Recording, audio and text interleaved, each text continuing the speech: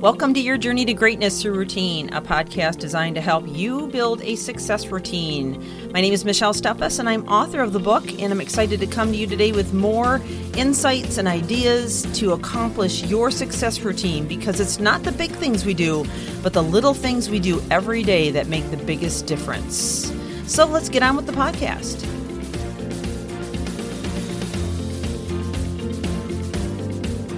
Welcome back as we continue on our 10 powerful habits of a strong immune system. And hopefully you've been joining us all the way through from the beginning of this series. If you have not, I would encourage you to go back and listen from the very beginning. We laid a lot of great foundation in terms of, not only understanding how we can change our immune system by the choices that we make, but what it really takes to not only change the immune system, but our mental state of mind, to end some of the health issues we may be having, maybe anger issues, toxic issues, and really ultimately altering our physiology and our body chemistry so that we can increase our immune system and then decrease the spread of the disease, which really is the major issue here, in my opinion.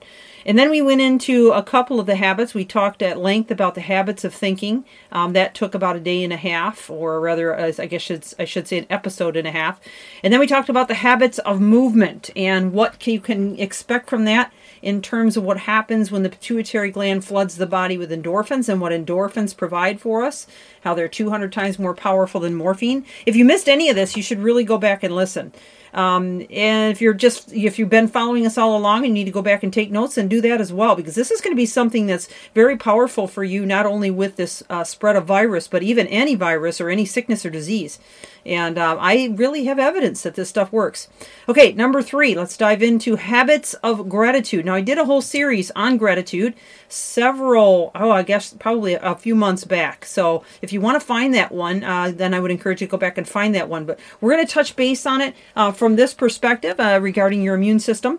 Robert E. Emmons, professor of psychology at UC Davis and a leading scientific expert on the science of gratitude, states, it can lower blood pressure, improve immune function, and facilitate more efficient sleep.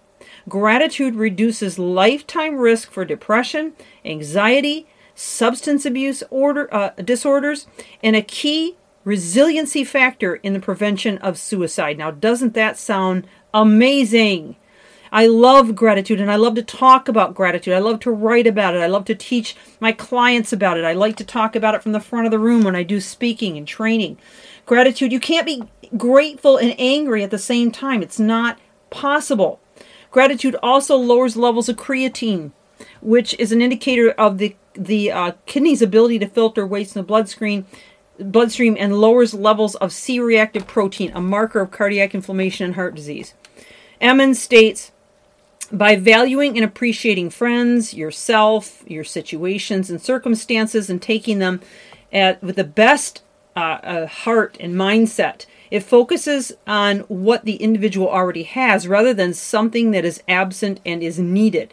So the whole idea here is not to think about what you don't have, but think about what you do have, okay? Yeah, we are undergoing some challenges. There is definitely some things that have been lost or temporarily missing in our lives. But if we can really focus on what we still have and really begin to hone in on what we can become, and especially how we can touch the world around us, we're going to find ourselves not only a lot happier and more well-adjusted, but we're going to find ourselves a whole lot healthier and resistant to this bug or any other bug. According to UC Davis Health, here are just a few powerful benefits related to daily gratitude practices after only 2 weeks in the studies.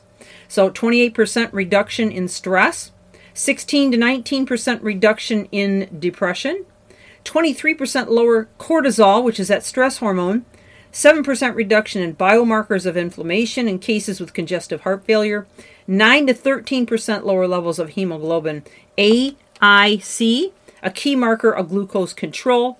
And there are many others that I could list, okay, from my findings. And the effects of gratitude are absolutely powerful, a truly strong proponent to good health and higher immunity against disease. Begin this new habit by choosing to write out and recite 9 to 10 things that you're grateful for every day. Consider using a gratitude journal. Choose to reframe often, and especially when tempted to look at what you don't have instead of what you do have. Reframe. No matter where you are in life, there are always things that we can be grateful for. And when we learn to make it a habit, that's when we alter our state of mind, ultimately affecting our immune function long term. So these are some incredible benefits when you think about it. Gratitude is absolutely powerful and essential to our lives, to our well-being. Not only that, but we can make a huge impact in how we affect others. The way that I have chosen to practice gratitude daily is as soon as I open my eyes in the morning before my feet hit the floor, I start thinking about what I'm grateful for, and I start thanking for another opportunity to make an impact in the world, thankful for my home, for breathing, for another chance at life, for family, for people that care about me, for an opportunity to care about others, for another chance to build my business and thankful for my business. Or if it's in your case, maybe you're thankful for your job, or thankful for an opportunity to raise children. These are all things that we can thank for every single day. Whether you thank God or thank the universe or whatever you want to thank, just being grateful is a definitely a powerful practice.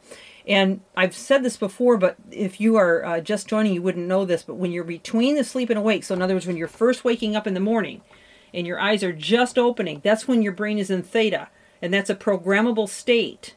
So that is when you want to say things and do things that are proper and going to help push you forward, not backward. You definitely don't want to start groveling and complaining first thing in the morning, because that will affect you. And please don't check your phone and start looking at all the bad news, especially with all the bad news that's out there, because that's just going to put you in a bad state of mind from the very get-go, and it's going to alter your state and your chemistry for the entire day. Believe it or not, it's true. Okay, so everything you say, everything you do, and what you practice on a day-to-day does affect you for the day, but also it works to alter your neural pathways and your overall well-being through the chemistry and balance that you bring on yourself. All right, I hope this has been helpful to you. This is Michelle Steffes, your journey to greatness through routine. We will go into a brand new habit tomorrow and welcome you back. Please share this with those who might benefit. Thanks. Have a great day.